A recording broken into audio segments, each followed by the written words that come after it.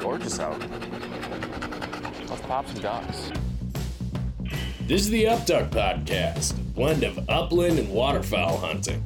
Tune in as your hosts, Tyler Meaden, Jeff Ludicky, Matt Jeske, chat about training dogs and share their bird hunting stories, tactics, and strategies.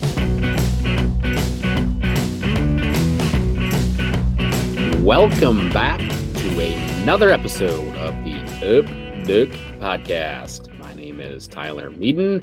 And again, this is the third week in a row. I am joined by just one co-host. No Jeff Ludicky tonight, though. Instead, we've got the Mississippi River Boat Gambler, Matt Jeske, back from a big old hunting trip. What's going on, Matt? Yeah. How's it going? Oh, good to be back. Yeah, I know. I'm just living the dream. You missed a couple of good ones, too. I did.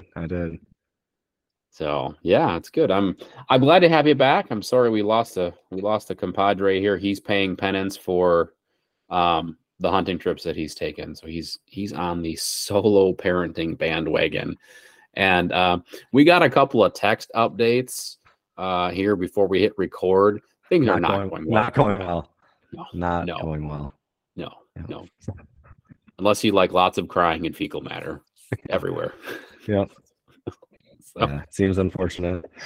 Yeah, that could probably be like the next podcast. If we didn't have somebody booked, would be Jeff. Tell us how solo parenting went. Tell us how the paying penance went for taking hunting trips. Yeah. Oh, all right, Matt. What are you drinking tonight? Because warm tea. Drinking it up. Yep. What are we drinking? Warm tea. Warm tea. Yep. Warm tea. We are living dangerously here. We have no alcohol on set. No. Got good old H2O here. Do you know what brand of tea it is? This one actually, I think it's Celestial. I think. Don't quote me on it. What I'm not familiar with brands of tea. No, I was right. I think it's Celestial. Celestial. Okay. Yeah. All right. That's definitely what it is. If you are a tea drinker, you should send us a message and let us know, because I'm thinking about becoming a tea drinker at night. But as I age here, I have to take on habits of older people. If you're in your 20s and you drink tea, well, you can also give me a lot of flack for that. Anyway, this episode, we are talking all about you, Matt. Yeah.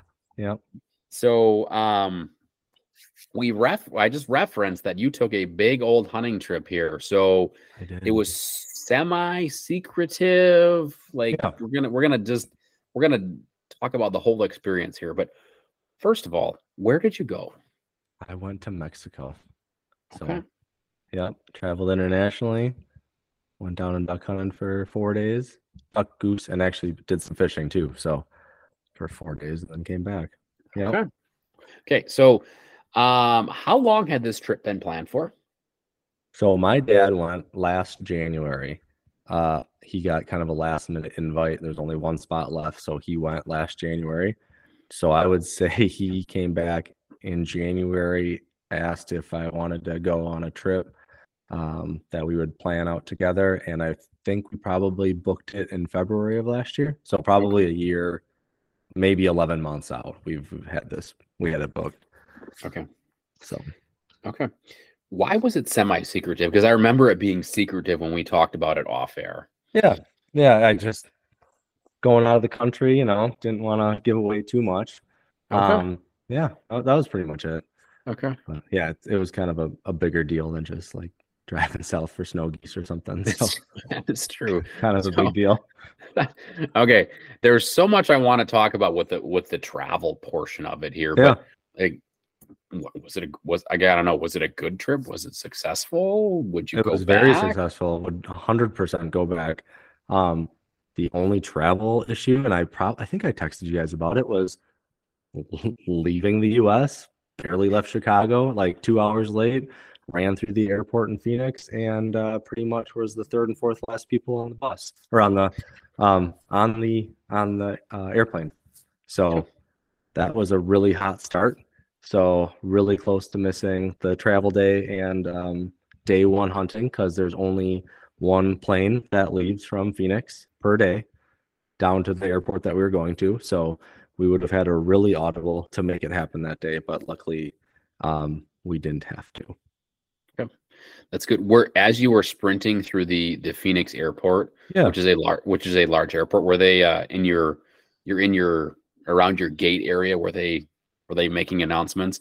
Last call for Matt Chesky to board. No, we didn't get our names. We didn't get our names called that I know of. If we did, I didn't hear it because it was like they've got two wings of Terminal A. So if you couldn't hear it in the one, that could have been part of the reason. But yeah, we were definitely the third and fourth last one in line. You know, everybody's already seated on the plane. Okay.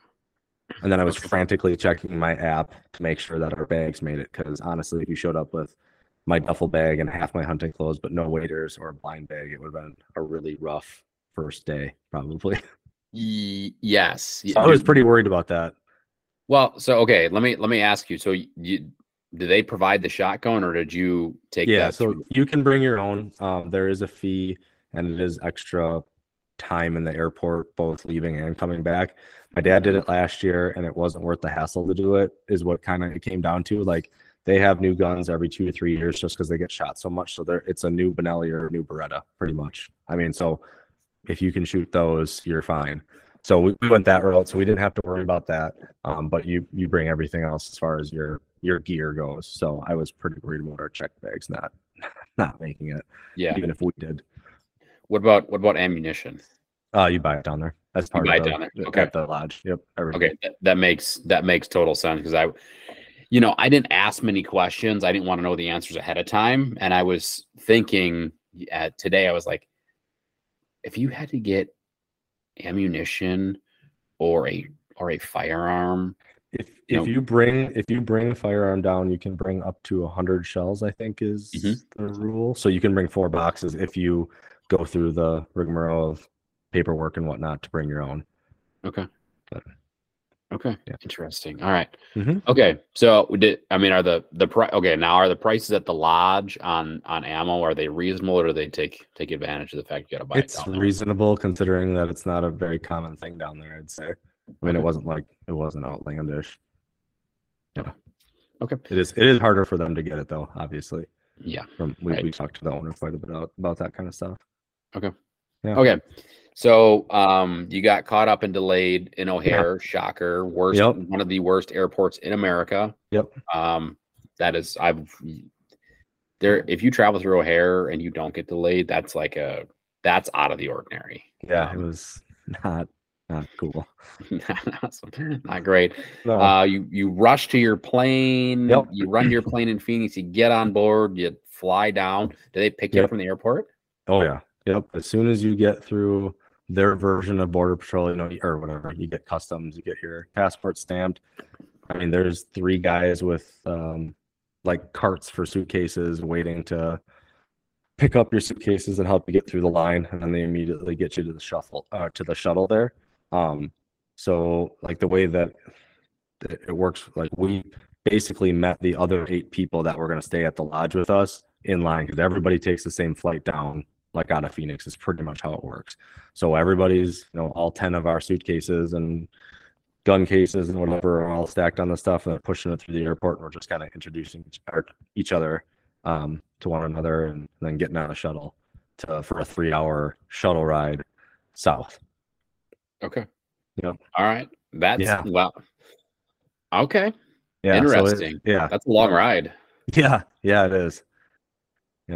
That's I guess when you've been traveling since I think me and my dad got on the hotel shuttle. We took the 3:30 in the morning one, which ironically we didn't have to leave till probably like 7, the way things turned out.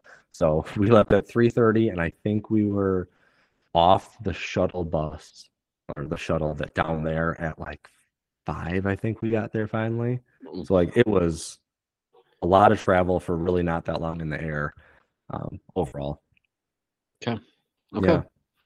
All right. Now I'm just curious here. The people that you met, right? Mm-hmm. The other people that are staying at your lodge. Yep. Did you meet anyone unique? Anyone funny? Anyone did you have any connection to anyone? Where were they from? They were kind of a big group from Ohio that like some of them knew each other, and then some of them met each other through different hunting excursions, and now kind of do their trips together. And then there was an 11th guy there from Washington that me and my dad hunted with because he was solo. He was actually there for his second week. All very unique people. There was a lot of people there that had really fascinating stories because like one guy had 2 left on his 41 North American waterfowl list. Wow. And he planned on getting his widgeon down there, and I think he had like one more specific goose.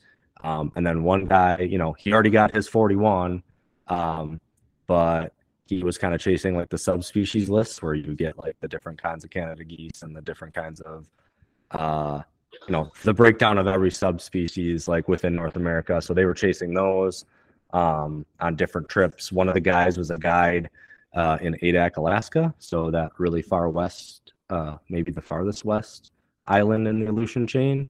So he duck hunts out there and guides in January. So like he was a super interesting guy to talk to quite a bit. Just overall, everybody had kind of interesting backgrounds and stories. That's cool. That's great. Yeah. Anybody we should book on the podcast as a guest? No, I mean that guy would be pretty interesting, but other than that, yeah. So it would be. So after talking to him, are you going to book a trip up to Alaska to duck hunt? I would love to go there. It sounds amazing. Yeah, I would love to get up there. It's like 3 flights I think you got to take to get up there. A lot of jumpers to get to that. Yeah, so not bad. It's an adventure, is what it's about. Yeah, it's probably not cheap either. No, probably not.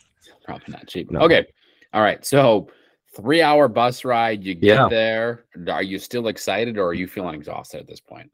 Oh, I was exhausted in the morning. Just the stress of almost not making that flight was way too much. But once you get there and you meet the people and hang out on the shuttle and you get down and have dinner, like that's the main kickoff, is like the dinner down there, and the owner kind of giving you a rundown of what the next 4 days are going to look like and wake up calls and what that's going to be like.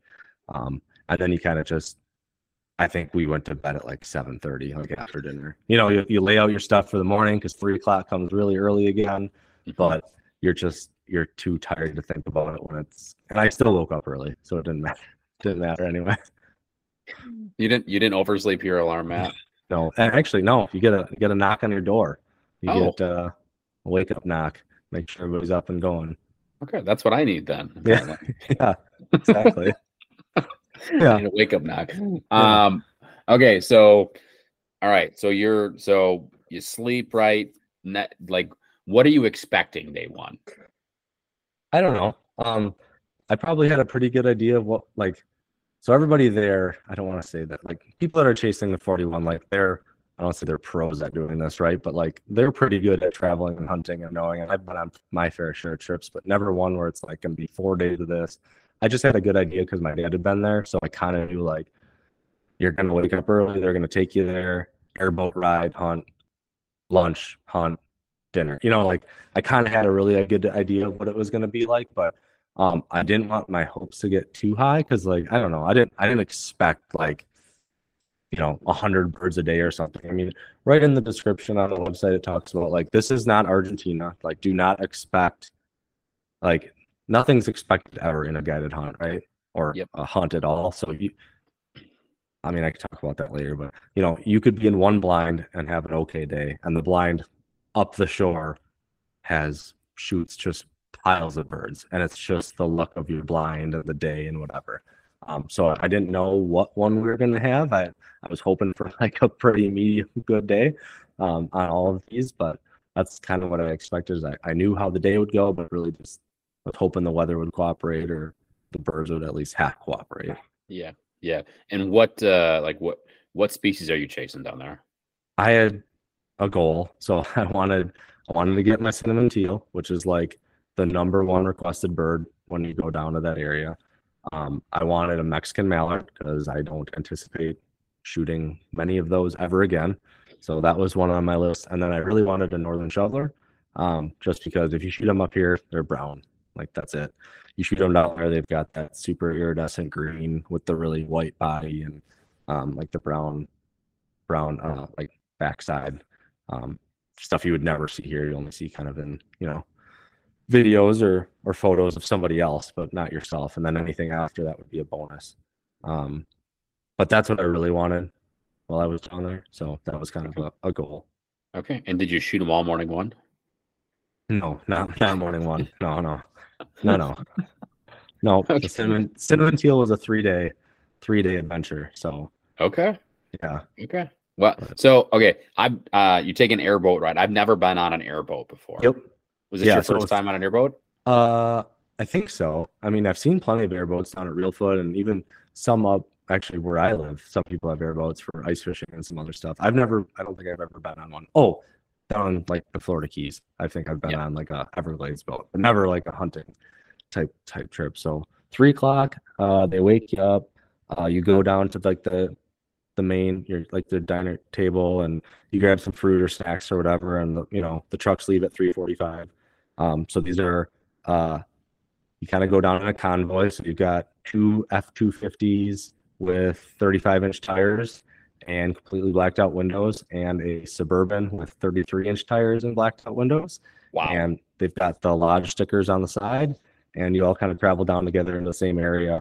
And that was another 2-hour ride. So every morning, 3:45 you leave because it's a 2-hour ride down to where you're going. Yep.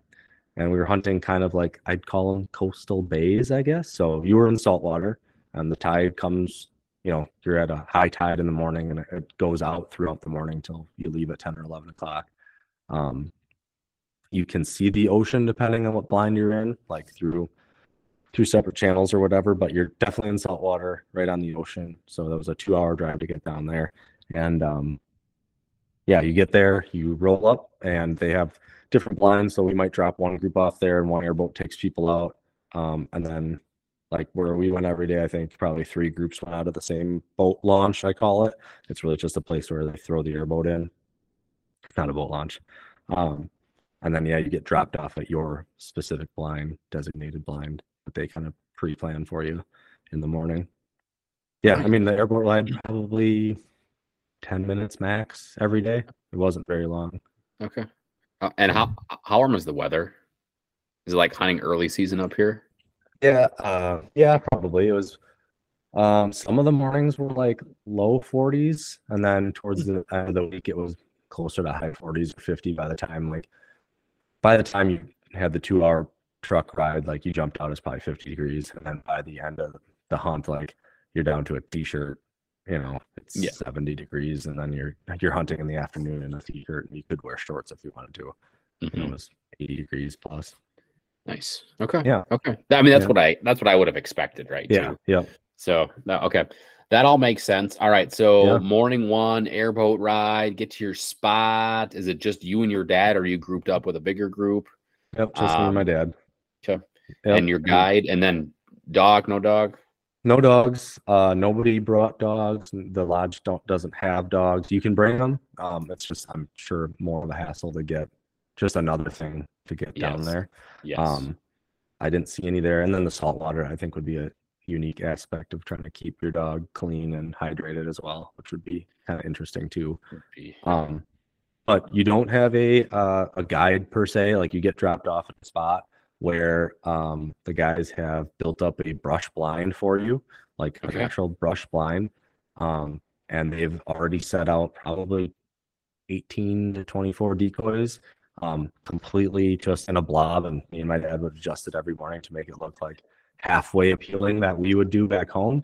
So we would do that every morning, assuming that like it wasn't too mucky or anything. Like there was one spot like I wasn't comfortable going out any farther until the tide kind of went out. And then the brush blind. The first morning we were on, like, it was called the point blind. We were literally on this like super point. And that was an interesting day because the first day there, you're both shooting new guns like that you're not used to. Like the first 2 or 3 birds we had completely decoyed, like perfect.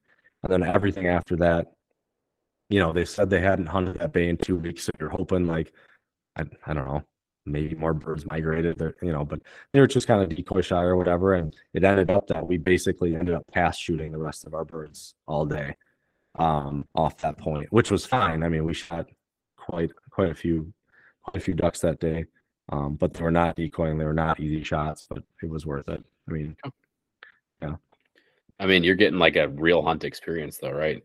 No Yeah. guide calling for you. No guide, no nothing. Yeah. You're picking up your own birds. I mean, Yeah, and if you have a bird that you can see is going to be like a nice trophy, like you think about bringing it home, like you can wait out and pick it up and like throw it, by your stuff, keep it nice. If the tide is super strong that's taking them out, or if you just want them to take it, like they take that airboat and probably every hour will drive throughout the bay, and those guys are like eagle eyes. They can see like the smallest blob not moving, and they'll pick them up, and they have them all in piles inside the airboat when you're done. nice. Yeah.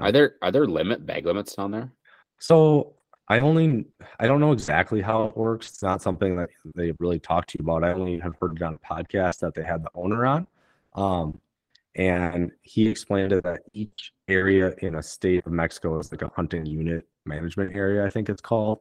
And they have limits. So I don't know if they keep like a rough limit per day and like kind of it's like additive or how it works. But we weren't explained any limits. I mean, it's not like we came if it was 25 per day, I think in states south of us is what I've been told. It was probably the same types of limits up by us. Sure. Okay. Yeah. Okay. All right. What kind of ducks were you shooting? So day one, we shot blue and green-winged teal, and like obviously the blue-winged teal are not like the teal that you were seeing in September, like the kinds that are in books and things. Yeah. That we shot got my northern shoveler, and I shot a widgeon that ended up making it home as well. Ooh. Something that I'd never see like that. And then probably I don't think we shot any pintails that day. Bluebill or two, and what else? A lot of widgeon and shovelers that morning. Green and a lot of teal. That was the most teal we probably shot was that day. Okay, which is interesting. How many birds did you actually shoot to? I think we ended up with 25. Okay, between you and your dad. Mm-hmm. Who shot?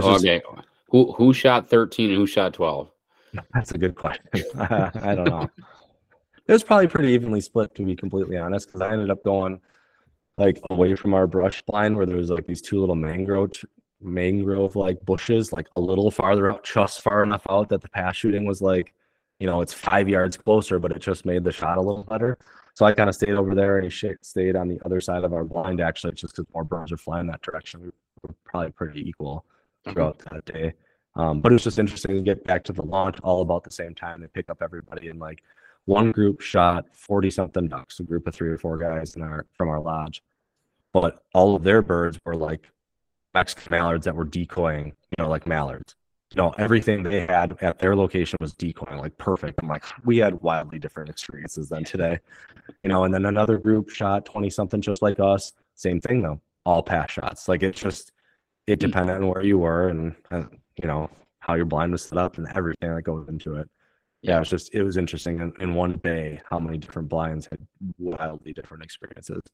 That's cool. That's all. I mean, it's fun though because you're not that far apart, right? Yeah. I mean, yeah, you can hear it. Like some spots you might, like on the third day, I think we could see one of the blinds, but every other day, like it was still like you're around a corner or something. Like you couldn't see him, but we're talking like hundreds of yards still, like, and nobody else is hunting there except for this group of people. Right. Yeah. Interesting. Okay. Then you go back, you eat dinner, and you're tired from hunting all day. And you just basically pass out. I mean, so we got picked up at 11, and then on your way back, lunch in the truck, and you went to the dove field for the afternoon. So yeah, you could catch a cat nap if you wanted to in the truck, but like I think I was hunting by 1:30 probably. Okay. On the way back up. So it was a couple miles south of where the lodge was. There was this spot. I don't know if they're mesquite trees or what they were, but we were set up right next to like a cattle stockyard. So there's cows all over and like a feedlot, like over to my right. I was put on a kind of a corner with an open field in front of me. And then we were shooting. Is it white-winged doves? I think. There was some mourning doves mixed in there, but a little bit bigger than the doves we see. Just a different variety, which is kind of interesting. Were they easier to shoot, harder to shoot, about the same difficulty level? Definitely just as difficult. Yeah. And just when you think you're really good, like, maybe 40 minutes in or something, like you'd have a double and then you'd shoot a single, like 3 shots, and you had a really, you're like, this is it, I figured it out. And then you'd have a dry spell, and you're like, I can't hit a dove anymore. I can't do it. Doves are like the most humbling bird. Yeah. They're like 15 yards away, just fluttering through the air, and you're like, boom, boom, boom. You're like, son of a biscuit, why won't you die? Like, what? Yeah, some of my worst ones were the ones where the bird boy was like, oh, it's right there, like right in front of you, and I can't hit it, but I can hit one crossing at like 35 yards through a tree. It doesn't make any sense. I don't understand it. Yes, I'm not. We need like a professional shooter on here to tell us what we're doing wrong, I think. Yeah, how do you shoot doves? I don't know. I did pretty well for myself, all considering that like this was dove hunt number 2 for me. Oh, yeah. So I did pretty well. I had a pretty nice pal at the end. Okay. There's no limit on those, I'm guessing. I can't imagine there is. Did you shoot until you ran out of ammo or your shoulder was sore? Or did you like throw in the towel? Technically, I ran out of time, but I was very close to the 8 boxes that they give you. And it's as fast as you can see the doves. Like that's how many doves were there. Like they're going through and like, getting them up and moving throughout the trees or whatever, like the other bird boys and stuff, just keeping them not sitting on the feedlot and stuff and in the trees, like to the north, I guess it would be. They just keep them moving, and the other shots keep them moving, constantly. But there was I think the biggest lull I had was when somebody said that they drove the truck around and said you had 15 minutes. And that was the longest lull I had. I had, however many shells left. I'm like, I'd love to shoot the rest of these shells, but I don't, there hasn't been a dove here. And then I think I shot a couple more with like 2 minutes left until they came around to get me. Dang. So my shoulder was sore and then bruised on day 1. You fired what, 225, 250 rounds of ammo day 1? Yeah, 250, pretty close. Wow. Mm-hmm.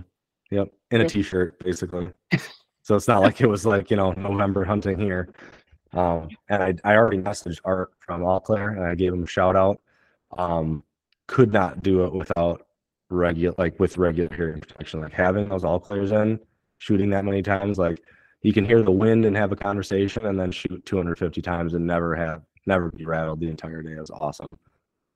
That is cool. That's why I increased my HSA by $1,000 this year. My HSA contributions, so that I can just buy a pair and it's done. It was awesome. I mean, I don't expect to shoot that much, like anytime soon, but it was great for that.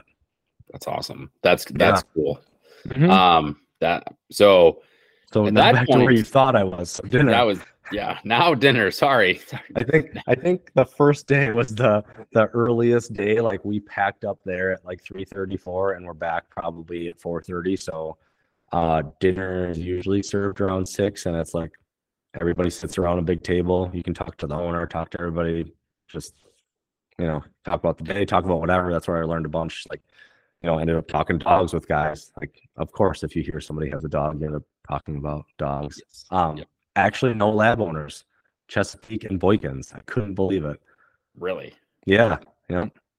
What is That's what I said. So I get back at like 4:30. There's margaritas waiting on the entrance table when you come in, and you go back and you can shower if you have time, whatever. And then there's like outside of the dining room, there's kind of like a bar area with comfortable chairs, and you could hang out. There's an outside seating area if you wanted to. You can hang out there, but just talk to everybody how the day went. And once you're talking about that, you just talk about whatever. Like that's where you find out what businesses people own or what they did for a living or whatever, that kind of stuff. And there's appetizers and things like that before dinner, and then roll into dinner at 6. And then most people retired on the first night pretty early. I bet they did. I can't imagine you were the only one with a bruised shoulder on day 1 either. No, definitely not. Dang. Okay. All right. Yeah. Okay. Whew. That is an action-packed day 1. Yeah, day 1. Yep. My goodness. Okay. Day 2. Same start. Go 3 o'clock. Leave at 3:45. 2-hour ride to the same location, different bay. Like it's miles up, but the same general area. You took the same road in and stuff. So we ended up, airboat ride in. ended up on a blind that was kind of like just on a shoreline. You could see, I think this is the blind, you could actually see like the window out to the ocean. And so there's a pretty good tide pulling stuff out there. But for us that day, like we only shot 15 and they were all like, I think we shot 2 hens. They were just all stud, widgeon and pintail. That's all we shot. That's awesome. And so they were like amazing ducks, lower quantity, but just like amazing ducks. Most of them really did decoy pretty well on this particular blind at this particular instance. So that was a lot better than the day before as far as like ease of shooting birds. But yeah, it wrapped up like 10:30, I think, in the morning. So yeah, we saw a ton of birds. Just none of them were working and they put down out in the middle or whatever. They kind of knew the game over there. But again, like anything else, some people had more and some people had way more at their spots, just had different setups. And some people had like us. It just totally depends on where you were. Yeah. Did you just see less birds that day in general? Or is We it about saw the same probably as day just as many. It's just we didn't think, not being at a point, nothing really extended out. Like, it's not like I would have picked that spot. If you gave me a map and said, here's the spots, I probably wouldn't have like set up there on my own. Got it. It was just like a random spot on a shoreline. That's what it looked like. Just, yeah, like no features or anything like that. Just kind of like, No. here's a shoreline. We're just going to plop up. We're going to like close our eyes and pin the tail on the donkey. Yeah. Goes. Okay. Yep. Yeah. Yep. Yeah. How But can't much- complain. I mean, it was amazing birds there. Yeah. Yeah. How much did you play around with the decoys there? I think we just kind of like spread them out and made like a pocket sort of thing. We did bring down 2 teal robo-ducks. We used them the first 2 days. And then the third day I decided like it kind of worked the first day. Like I thought the passing birds came in a little bit closer. The second day I couldn't tell if it made a difference or not. So we were shutting them off. Like we could have pulled them. And the third day we just decided to leave them out. Okay. But yeah, I didn't monkey with anything really that third day. But the second day it was just widgeons and pintails. Yeah. Okay. So, yeah. All right. Excellent. And Third morning, I should say. Second morning, that is.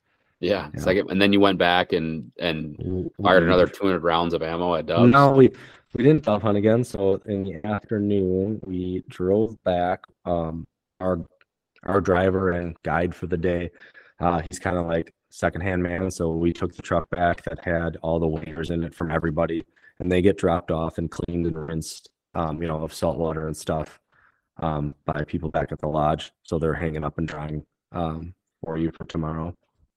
So we went all the way back to the lodge and did what is called a canal hunt. So the canal hunt, there's kind of 3 different ways that it happens. So the first way is you are in the back of the truck and they have this rack that's welded that they slide in there and it's got old car seats in it. And you basically sit in that and you're basically driving around and spooking up birds and jump shooting. That's pretty much what you do out of the back of the truck. You shoot while you're sitting in the back of the truck. Yeah. Yep. Truck stops, make a bunch of noises, or the bird boys make a bunch of noise. Birds fly out of these canals. So like this valley, it's called the Yaqui Valley. It's like the biggest wheat fields like in North America, maybe the world. So there's irrigation ditches everywhere that are like anywhere from 2 feet wide to probably 12 feet wide and 6 inches deep to 4 feet deep, just depending on where you are. So you can drive literally hundreds of miles of canals and do this type of shoot. So that was strictly what we did on day 2. Day 3, we did it a little bit different, but we'll get to that later. So day 2, just driving around and jump shooting Mexican mallards, and you get out, like we'd spot like a group of blue-winged teal and they were getting kind of spooky. So you would basically do like a stalk, like you would walk up on the other side of the canal, like try to stay hidden up on the other side, and then, run up and jump shoot after. Nice. Yeah. Dang, man. Yeah. Variety here is crazy. Very much so. So those canals are just filled with the Mexican mallards. They're everywhere in groups of 2 to probably 12, maybe more, everywhere. Yeah. Did you shoot a Mexican mallard? Oh yeah. On your canal hunt? Okay. Yep. And actually on day 1, I shot 2 greenheads down there. Beautiful great greenheads there, 2 and a 3 curl. mallard. So they're not very common. The guy we were hunting with has been down there 8 years, and he's seen probably, he said, 4 of them maybe in 8 years total. We shot 2 of them and saw 4 of them just on that day. He didn't know, just a weird migration. Something was weird, but yeah, as soon as like that first group, it might have been even the first group flushed, I was like, that's not one. I'm shooting that greenhead right there. Like there's Mexican mallards everywhere, but I'm gonna shoot that greenhead for sure. That's awesome. That's great. Yeah. That's cool. You're making me want to go to Mexico and hunt. Yeah. Yeah. Yeah. This is quite the trip. Okay. All right. So you do your canal hunt. How many more birds you put in the bag? That's like 40 something Oh, in an afternoon. wow. Yeah. Yeah. So me, my dad, and a gentleman named Peter. That's what we were doing all afternoon. Dang. Okay. Yeah. And then you go back, you have more margaritas and sit around on some comfy chairs. Dinner, hang out after dinner for a little while. Now that you're in the swing of things, you kind of like all your stuff is packed. You know exactly what you need to grab the next morning. You know if you're coming back or not to the lodge, so you kind of know if you need to pack for the afternoon. So, yeah, once you're all set there, it's pretty easy. Okay. All right. That's perfect. Okay. Day 3. Yep. Wake up 15 minutes later than normal, I think. It's, because we were going a little farther north, so it's an hour and 45 minutes. I think they just adjusted your wake up time, not by a lot, but everybody was up anyway. Rinse and repeat in the morning. Get your fruits and whatever snacks you want down for the breakfast table, and watch. I think they had cable news network or something on CNN or Fox in the morning down at the. Wait. Let me ask a question. Do they have coffee? Yeah. For anybody that wanted coffee, it was definitely on there. Yep. Yeah. I'd ask if it was good or not good, or sludge. You'd have to ask my dad. Yeah. I would now. You wouldn't even know the answer to that. No clue. No. Yeah. Oh, okay. So you went north on day 3. Yeah, just a little bit. Same kind of coastal bay area, but like a bay farther north. Actually, I think it was in the middle. It was complicated, but it was down there in the same region. Still a long car ride in the morning, down through the same cities and stuff. And we were looking on a map. We were still kind of like on a shoreline again. For whatever reason, this one was just a little bit different. I mean, as far as the day went, we ended up with close to 30 birds, but they all decoyed. Like every single one of them decoyed. Almost all pintails and widgeon again. So it's just kind of fun to call the 1s and 2s, that were coming into the decoy spread, which was awesome. So that made for a really, really fun morning. That is a great morning. If you're shooting 30 birds and they're all decoying. Yeah. I mean, Yep. Yeah, that was a lot of fun. So again, rolled up, I think, anywhere from 1 to 4 birds kind of decoying every 10 or 15 minutes for a couple hours in the morning. So that was a good time. I can't fathom that, Yeah. It's mind blowing to me. Yeah, it was good. I'm a novice, but yeah, it's crazy. Yeah. For wow. Sure. Oh my gosh. Okay. Yeah. Was that your best morning? Mm-hmm. Mm-hmm. Yeah, I was gonna say that's gonna be a hard one out too. Yeah, for sure. Cool. Yeah, I think my dad ended up taking a widgeon or 2 home from that morning. They're super nice. Super nice birds. Okay.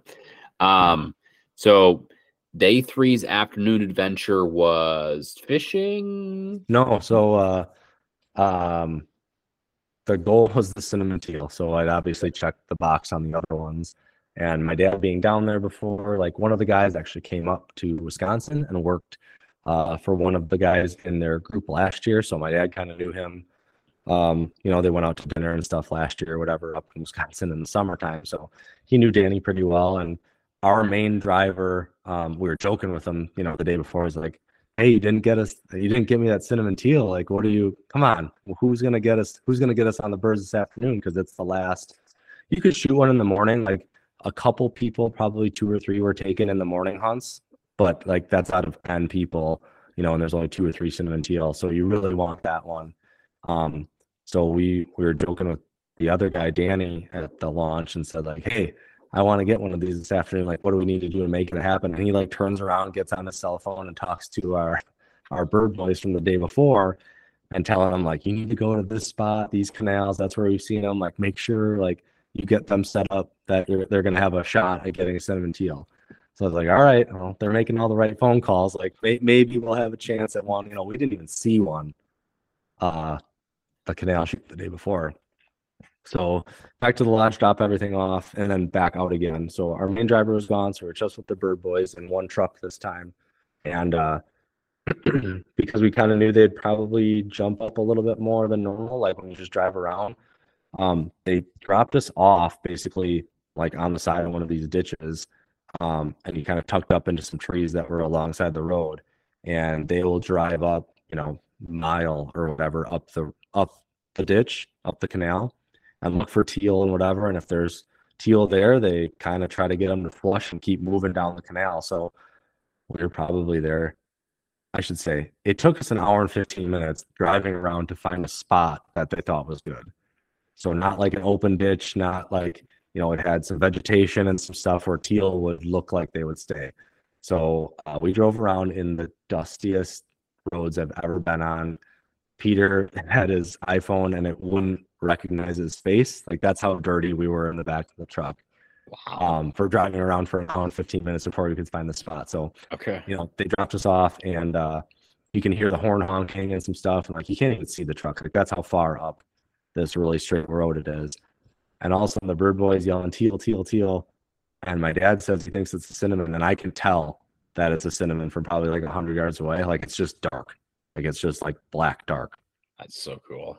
And I'm like, oh no, I've got one shot. Like literally I have one shot at a bird flying as fast as teal fly down a canal. And I stood up and I absolutely dropped it in the canal. It was still alive, but it's not going anywhere. So, and then it was kind of cool because on GoPro, like you can hear everybody talking that, as it's coming in, you think it's a cinnamon. And then after like high fives and stuff like that, we got the cinnamon teal and that we can now go around and, jump shoot the rest of the afternoon. But it was an hour and a half basically to find and get that bird. And we shot one later, but that was basically my only chance at getting it, was the one shot of it flying from right to left, which was my least favorite shot, like down the canal as fast as a teal would fly. Like 160 miles an hour, right? Yep. Got it on GoPro. It was super cool. Nice. Yeah. Nice. How come I haven't seen that video yet?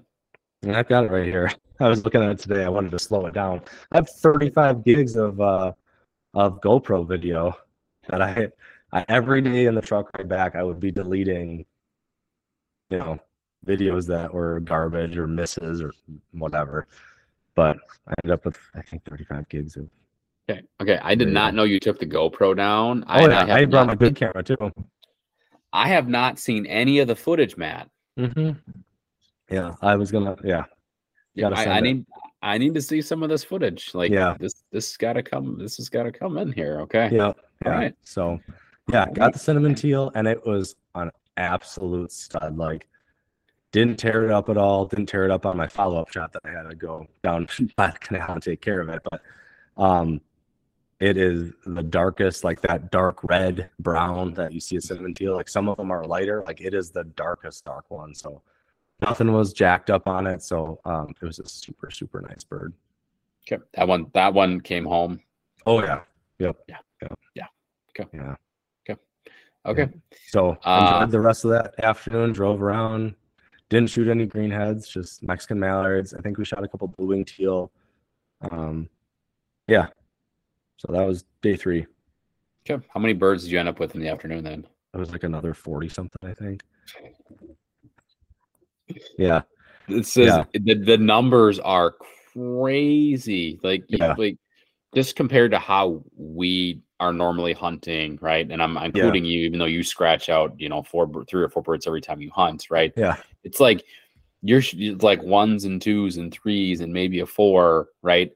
And you're shooting 40 birds in an afternoon. It's I can't fathom it, right? Yeah, and that morning was crazy. Another group shot similar to us, high 20 something, but all really nice birds. Another group shot, I want to say it was 80, like 80 something, mostly bluebills, which was really weird. They were on like a freshwater inlet. But then another group just down from them shot 7 birds. Like, granted, their 7 included a stud ruddy duck that was going on the wall, a cinnamon teal, which was super nice, and a banded hen pintail. So, like, of the 7, 3 of them were going on the wall. So it's like, what would you trade? Like that group of 7 or like 80 bluebills? I don't know. Quality, quantity, you know. Yeah, it was a real depends on the day, right? Exactly. Yep. So Dang. they knew my goal on day 3, and we got that accomplished. It took a lot of driving around, a lot of dirt in everybody's eyes and everybody's gun, but it ended up panning out for me. Was it dustier than the roads in Iowa that we were driving in December? Imagine that, but it's like dirt, not that chalk, kind of. And then you're in the back of your truck, sitting in the back. Yeah. So similar to that. Yeah. Imagine that's what it's like. Okay. Picture. I got it. I got it. It's filling it. It's filling in. Yeah. Here. Yeah. Okay. Wow. So day 3 is a banger, as they say. Day 3 is a good day. Yep. Yeah. Came back and definitely had a celebratory margarita. Our driver guide that we had every day except for that day because he had to interview somebody else for the lodge. He was super happy for us, and we were hanging out and whatever after that. It was a good time. It's good. That's good. And then day 4 is your target is a brant hunt on a different saltwater bay. So wake up way later, like 4:30 or something, because it's super close to the lodge, like 40 minutes or something. Similar routine, you get dropped off at a blind, and everybody goes their different ways. And this was kind of one of those that it was just the luck of the draw of the blind. So my dad happened to be coincidentally in the exact same blind last year. He did not shoot a brant there. I think they only shot 5 brant, and it was the other 3 guys that shot their birds last year. You could hear some shooting, and we didn't know if they were shooting ducks or whatever because we saw some ducks flying in the morning. Turns out, the guy that we usually hunted with in the afternoons, he shot like 4, but one of him was a double banded brant, the tarsal band and a standard brant. One group shot 5 with 4 people. We saw 4 brant the entire morning until 11 o'clock when a flock of like 10 maybe flew just outside of our decoys. And we ended up shooting and dropping 2 out of that group. But the blind farther down from us, they ended up with like 15 or 17. Like it's just the blind you're at that day with the tide and the eelgrass and whatever. I'll never know what made the difference, right? But it just happened to be. It was still a lot of fun, super cute, cool to see them. I had no idea what, like, you're seeing. Oh my God, you saw thousands of like cormorants and seagulls all morning. So you're like having flashes of things coming across the water low, and they're not brant. And then finally you see a brant, you're like, oh, that's definitely what we've been looking for, all morning, and try to get them, flag them in or something. But it was a slow morning. I mean, yeah, we shot them in the last 10 minutes before the airboat came. So, oh wow, okay, yeah, a lot of standing around for that. Okay, Mm-hmm. That's cool. Yeah, I just had to Google it too because I'm like, I'm not very familiar with brants. So yeah, and this is one of those like the other guys, right? They shot their Atlantic brant, but now they wanted their Pacific brant. Like the 41 doesn't like subspecies in that way, but personal people or people with personal preferences, they definitely wanted both or whatever. It was just kind of interesting to see what everybody was after. Mm-hmm. Yeah, I'm looking at it now. I'm like sucked in here. I'm like reading about it here as you're talking. All right. So slow morning on day 4. They pick you up, lunch, and then this is where you go fishing. Yeah. So we flew back to the lodge because we had to meet up with a bass fishing guide that would take us from the lodge down to his I guess he called it like his fishing. What do you call it? Fishing. It's not a village. Kind of like everybody's got trailers there, keep their boats there. put Oh. their boats in, but they don't live there. It's kind of like not like a resort. I don't know what to call it. Yeah. But we headed back to there with him, and we got to know him pretty well. He's actually, I can't wait for the October World Bass Fishing Championship in Italy. He's representing Team Mexico with a group of 1 or 2 guys on their bass fishing team. So he knows what he's doing, which was nice to know going out there. It was kind of a windy day, which wasn't ideal, but he kept us moving every probably half an hour if we weren't really getting any bites or any hits or anything. We probably ended up with a dozen fish or so in 2.5, 3 hours, which we were pretty happy with. I mean, he caught, of course, it was him. Rafine caught a pretty big bass. I mean, it was probably around the 4-ish pound mark. Yeah. We caught some smaller ones, nothing too small. I mean, we were pretty happy with it. It was a lot of fun. And then, headed back late because, on the water, it was a lot of fun. But day 4 is at this particular lodge, they bring in a mariachi band and you have a big steak grill out. It was a lot of fun. So that's what we were late. I mean, everybody was kind of holding up for us. So this was like a 7:30 dinner, which was late for everyone after 4 days of getting up early, grinding all day, and going to bed early. So nice, awesome. Yeah, that's a heck of a trip, man. Yeah, it was action-packed 4 days of hunting and then fishing. Okay, dang. Mm-hmm. Dang. Okay. And then obviously you wake up early the next morning, head to the airport. Wake up early enough. I think our shuttle bus took everybody back at like 8 o'clock or so. You got like a 1 o'clock flight, so you got a 3-hour trip, and then getting through. I mean, Mexico security isn't quite like going through TSA, but you still got to build in some time to wait there. And on the way up, we actually had to drop off the guy me and my dad hunted with. He was going to be staying in Mexico for his 3rd week, and he was going to be chasing his Coues deer.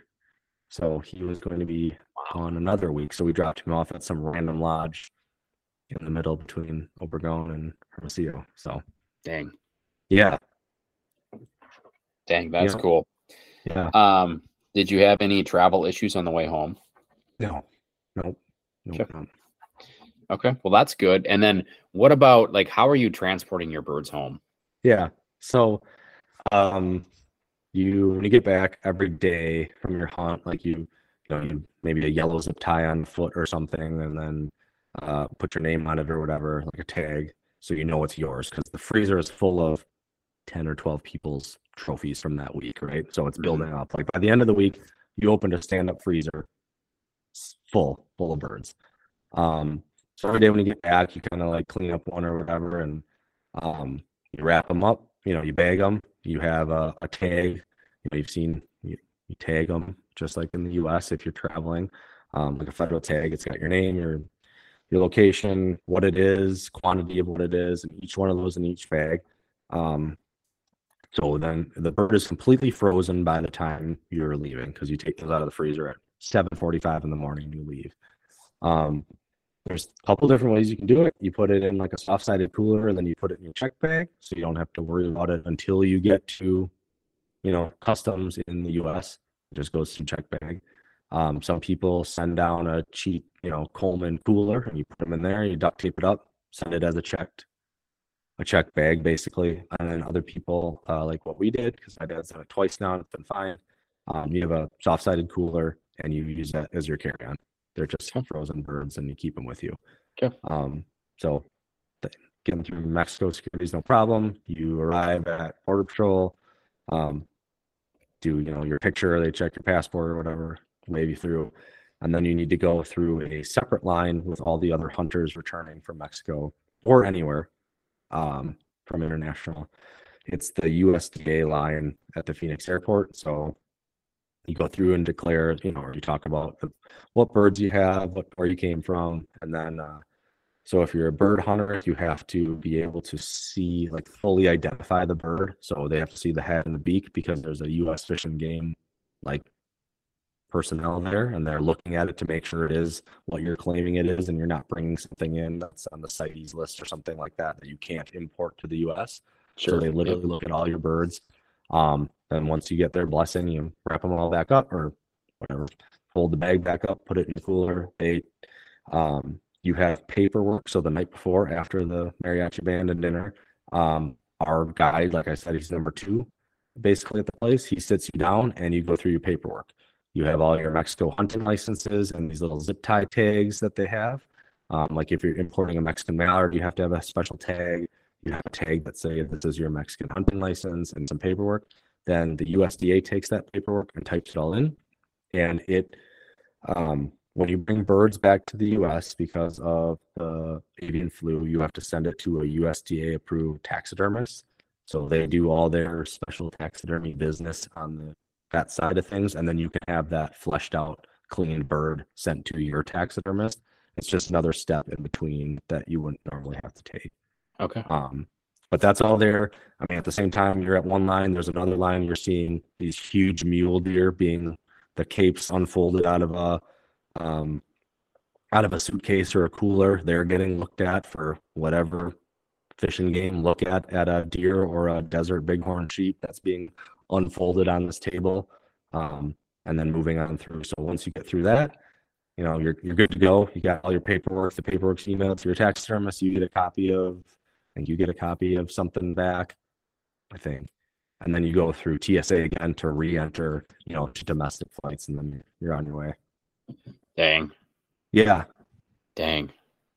Yeah. And it can take some time. I mean, depending on who's looking at what. And, we were letting people through that had an hour and a half connection because, you're spending a half an hour easily at that spot.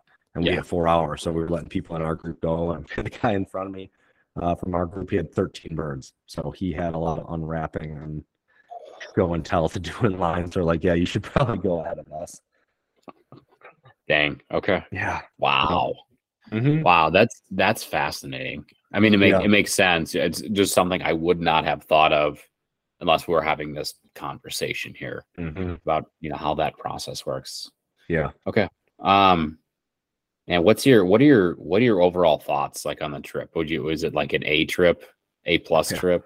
Yeah. No, it was up there. It was hard to beat. It's also hard to compare to anything because, I mean, nothing's guaranteed, right? But it was still pretty phenomenal as far as what we saw for birds. Like, could you have shot more? Yes, probably. Could you have had worse days? Also, probably yes.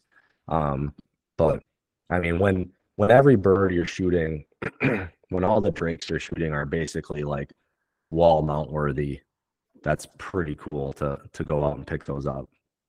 Bird after bird. Yes. Yeah. And I mean, so the other thing too is, you've taken a few trips this season, we'll say, and they've all kind of sucked too. Yeah. So yeah, this was kind of awesome to end my 23-24 spring season on. And with my dad, it was a lot of fun with him. It was pretty cool there was another father and 2 sons like in our group. And people that have always hunted with their dad and stuff. So it was pretty cool to do that whole thing with my dad. We had an amazing time. Like, it's hard to compare to anything, honestly. Yeah. Like, you can't really compare that kind of trip. No, definitely not. So did you get home and did you say, Kelly, I think I need to take this trip again next year? No, definitely not. Definitely not. It was exhausting. It's not cheap. The taxidermy is not cheap for anybody. Like, it was a lot. But I mean, my dad and I talked about it. Like, if we were to come back and do this like in a couple of years, like what we would do different. Like, I have a list of things I would probably do different. Okay. But like, it was nice. I mean, you're friends with the guys on Instagram now, and it'll be cool to follow up with those guys and stuff. If they need anything from the US, you can send it down, that kind of thing. You know them on a personal level after 5 days of knowing them. Yeah. What would you do differently? So one thing is the gun. Like, I shot a Super Black Eagle 3 down there, and while I did bring my choke tubes down, which was a good idea, I would actually bring the tools and my like shims down because the drop was not fit for me. And I probably could have asked after like day 2 once I figured out what was going on. Like you pull up and I have to adjust my gun every single shot because I'm not looking down the rib. Like it's just annoying. But knowing that they have Super Black Eagles and knowing that I have all the parts for it, and now that I know, guys, like I could just ask, like, do you guys have the parts for this? And I just need to simply ask, or can I just? You have the same gun every hunt, so if you put something on it or whatever, it'll be there until your 4th day. Yep. So if it took you one wrench and whatever to fix something, you could do it. That's probably one thing. May or may not bring RoboDucks back. It didn't seem to make that big of a difference, but I'd hate not to have it. So if you have room in your check bag and you packed a little different, like I would probably bring just the one teal back in case you needed it. I don't know. I think there was a couple other things I had written down, but those were the 2 big ones around guns. I don't think I would pay to bring my own gun, but man, it would have been really nice shooting a gun that I know how it shoots every single time. That's the one difference that you're definitely paying to have. And we didn't, obviously. Definitely would bring the flag again.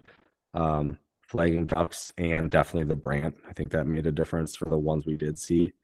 And then we kind of just ran out of time basically because like the first day we got back at 4:30, but every other day after that you're back 6:30 and 7, I think. So you're just back late. Like I didn't even have time to shower one of the days before dinner.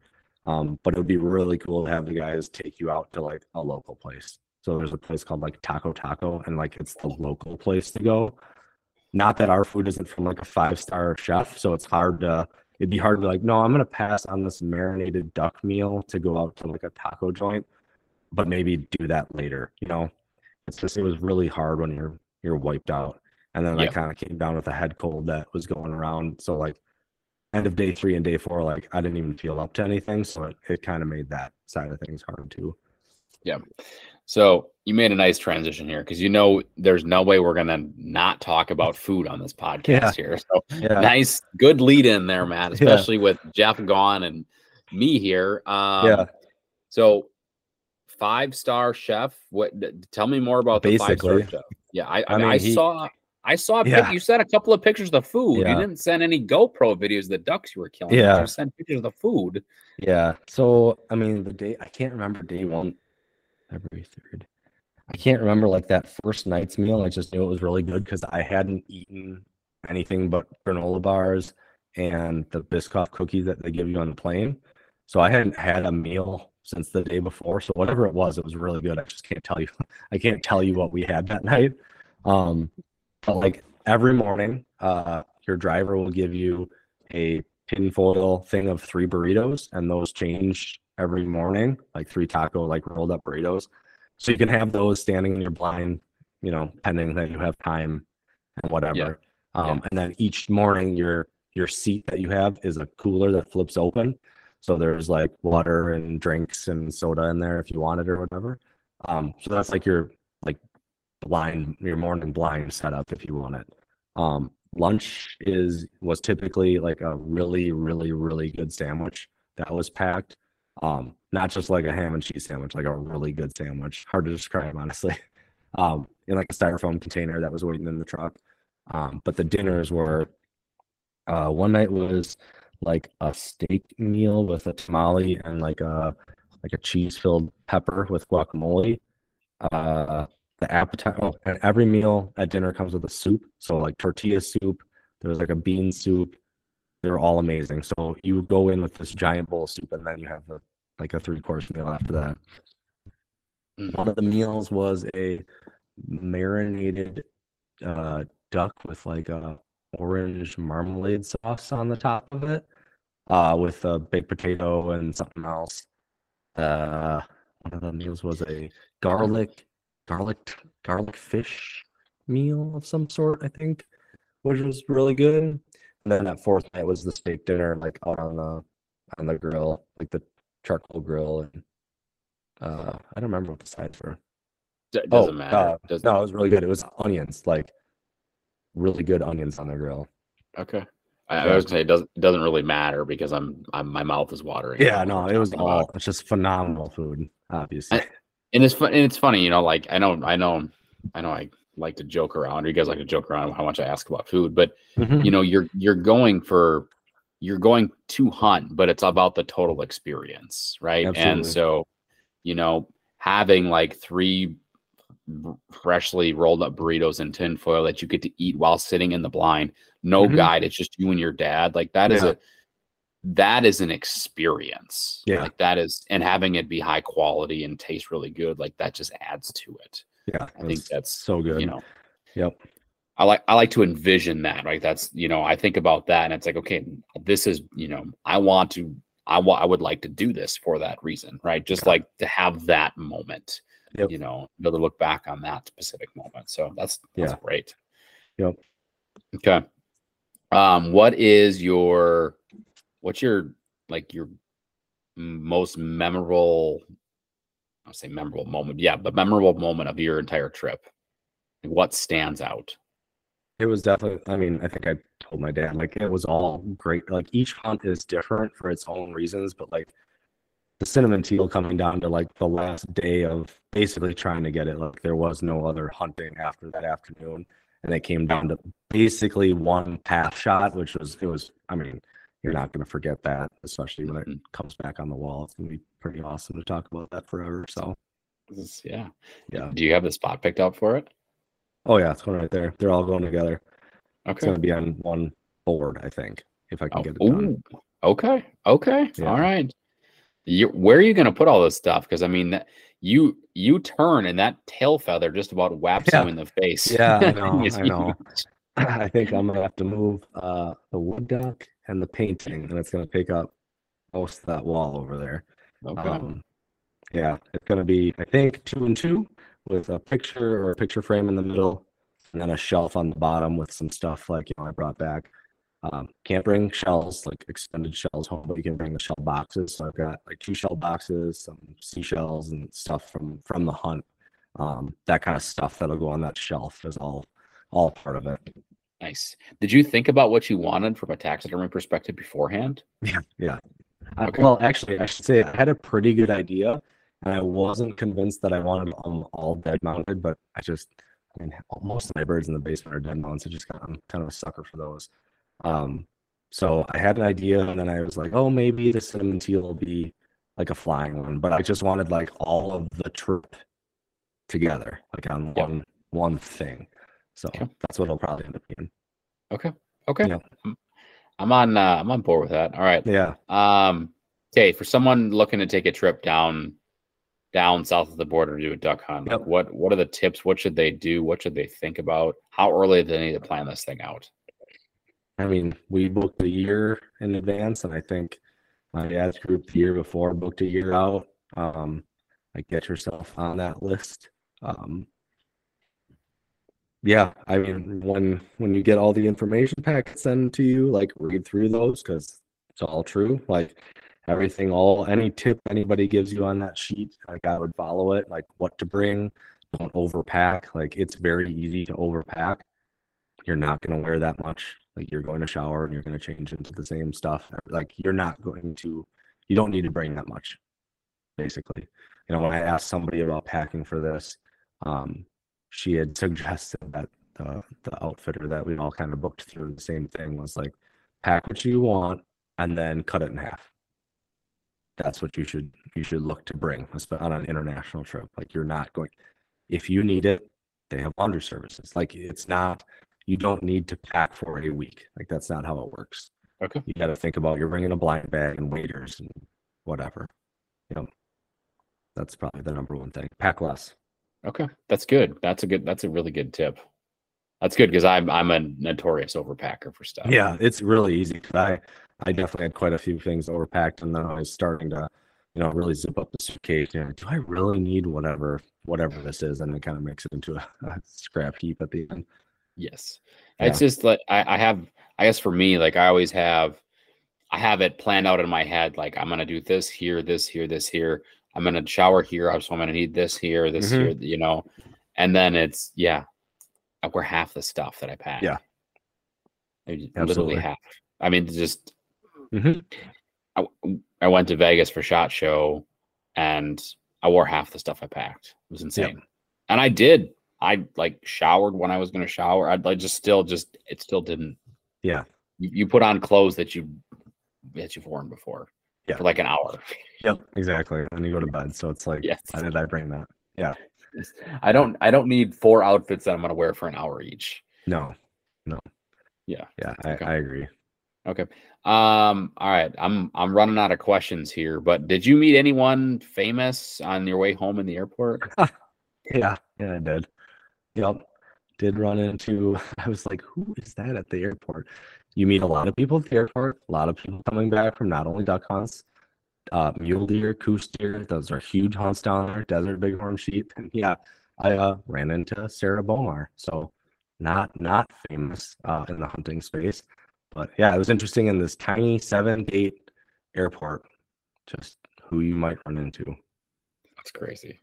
Yeah. So yeah, in less than 12 months, Sarah Bomar has met 2 out of the 3 hosts of the podcast. That's right. I know, right? Isn't that funny? It is. That's pretty wild. Because she so last year, Okayest Hunter, we had a booth at the Iowa Deer Classic, and that's in her backyard. Yep, right in their backyard. Yep. And we were set up not in the main hall, we were in the off hall or whatever. And I don't know. I didn't know who it was at first. I thought it was just like a very fit mom with a couple of kids who was looking for a little bit of a break and a distraction because my 2 dogs are sitting in the booth right on play sports, and she rolls up and brings her stroller in our booth, and her kids just hang out with the dogs for 20 minutes, and then we just started chatting, and then then Josh Bomar showed up, and she's like, "Oh yeah, most people want to talk to Josh." I'm like, "Oh, I do know who you are." Okay, all right. Yeah. He was staying to hunt for a few more days, so I did not get to meet him. But that's fine. Yeah. That's all good. That's all good. Okay, excellent. Any other tips, tricks, departing thoughts here? I don't think so. No. Okay. All right. And then can we post some of these like ducks that you shot in Mexico, or are we gonna get permission to post those on social media? Somehow. Okay. All right. Wait, maybe we'll hold them back for a little bit, till this episode hits the air. That works. Yep. That works. So I don't have anything else. If you made it this far, thank you for tuning in. Thank you for listening. If you have 10 seconds, leave us a review. If you've done a Mexican duck hunt before, shoot us a message. If you've got thoughts, if you're as excited as I am about it, definitely send us a message on Facebook, Instagram, TikTok, whatever it is. And we'll be back with another episode next week. And next week we'll be talking more about Mexican duck hunts. So we'll get another perspective on it, which will be fun too. So can't wait for that. Can't wait for you to listen to it. Peace out.